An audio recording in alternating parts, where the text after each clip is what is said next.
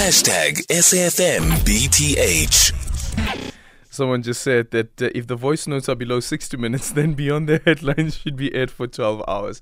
60 seconds. So keep your voice notes to 60 seconds and below. 0614-104-107. And you can also drop me an X at Aldrin Simpia. We're in conversation next with the Statistician General of the country, Risenga Maluleke. Statistics South Africa has released the unemployment rate for the fourth quarter of 2023, which rose to 32.1% from 31.9% in the third quarter. The industries that contributed to the net employment decline include community and social service, construction, agriculture, trade and manufacturing. Also, according to last year's fourth quarter results, the youth remain vulnerable in the labour market. And the Statistician General is now joining us on the line. SG, good afternoon, and thank you so much for making time for us.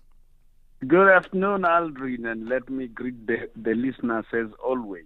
I really appreciate your time as well, SG.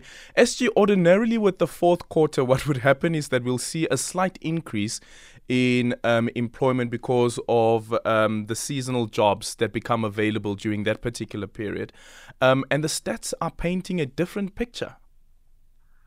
Well, if you look at employment alone, Aldrin, we will then think, what has happened? But a good example is what we see in trade.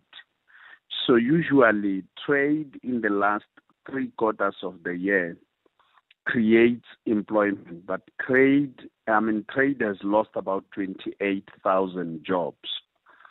And one of the things is that we have seen in the way in which the consumer price index has been behaving for quite some time, in that consumer price index has been moving a bit higher.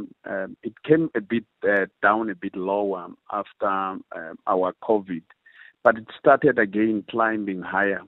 And consumers have been withholding expenditure and from the side of households. And when they withhold expenditure, the businesses, trade cannot hire as much people because there's no demand. So that is one of the issues that we have seen. Construction has been depressed for quite some time, but agriculture as well. In the month of December, you and I know that we used to have rains coming from October, November, December. But because of global warming patterns, we're seeing changes. And the changes that we're seeing is that rains have just started this February. They will go all the way into around April, May. And then also when we look at employment in the formal sector, I think 124,000 jobs that have been lost there. And then we compare that to the informal sector, and over 120 jobs have been created. Certainly.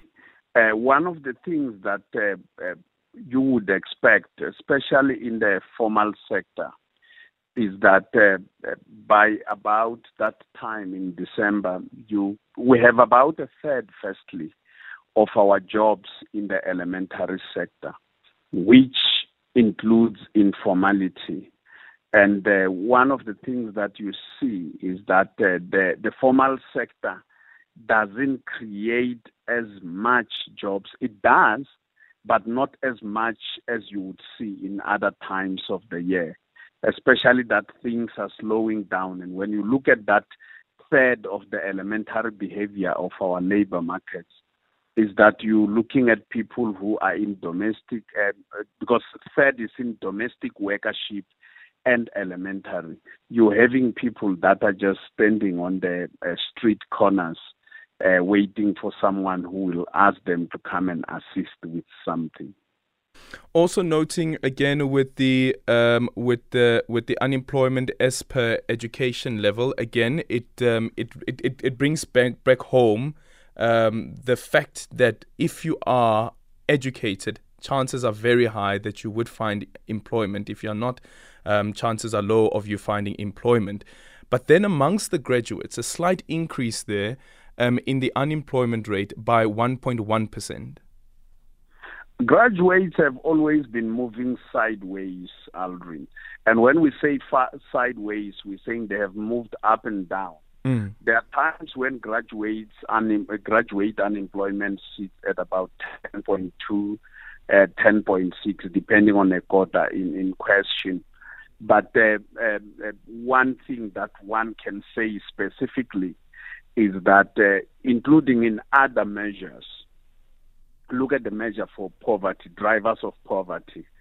It's levels of education. If your levels are lower, it means you will not be able to take up employment readily and easily. But if you have higher levels of employment, you have much more chances. So graduates actually have over a period of time enjoyed the lowest unemployment rate of all levels, even compared to other tertiary, where people have a diploma of 6 months or a 1-year diploma or something. One of the things that we have observed is that those with matric also used to be lower than the national unemployment rate. But they've gone for the last more than a year, they've actually gone higher than the national unemployment rate. So it means that higher levels of education do assist people to get employment.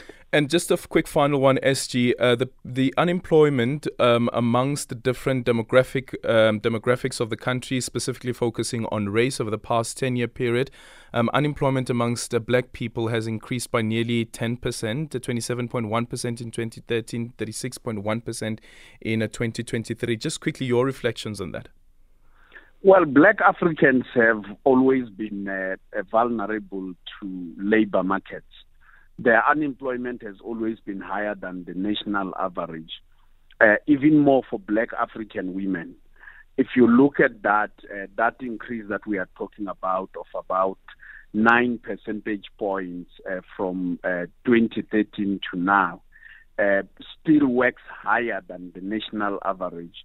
Whereas the other population groups, coloreds have been hovering closer to national average. But the Indian Asians, and particularly the whites, have always been having the lowest, unemployment rate. As of now, it's sitting at 8.5%, whereas the national one is sitting at 32.1%. SG, thank you so much for your time. That is Risenga Maluleke, who is the Statistician General of the country.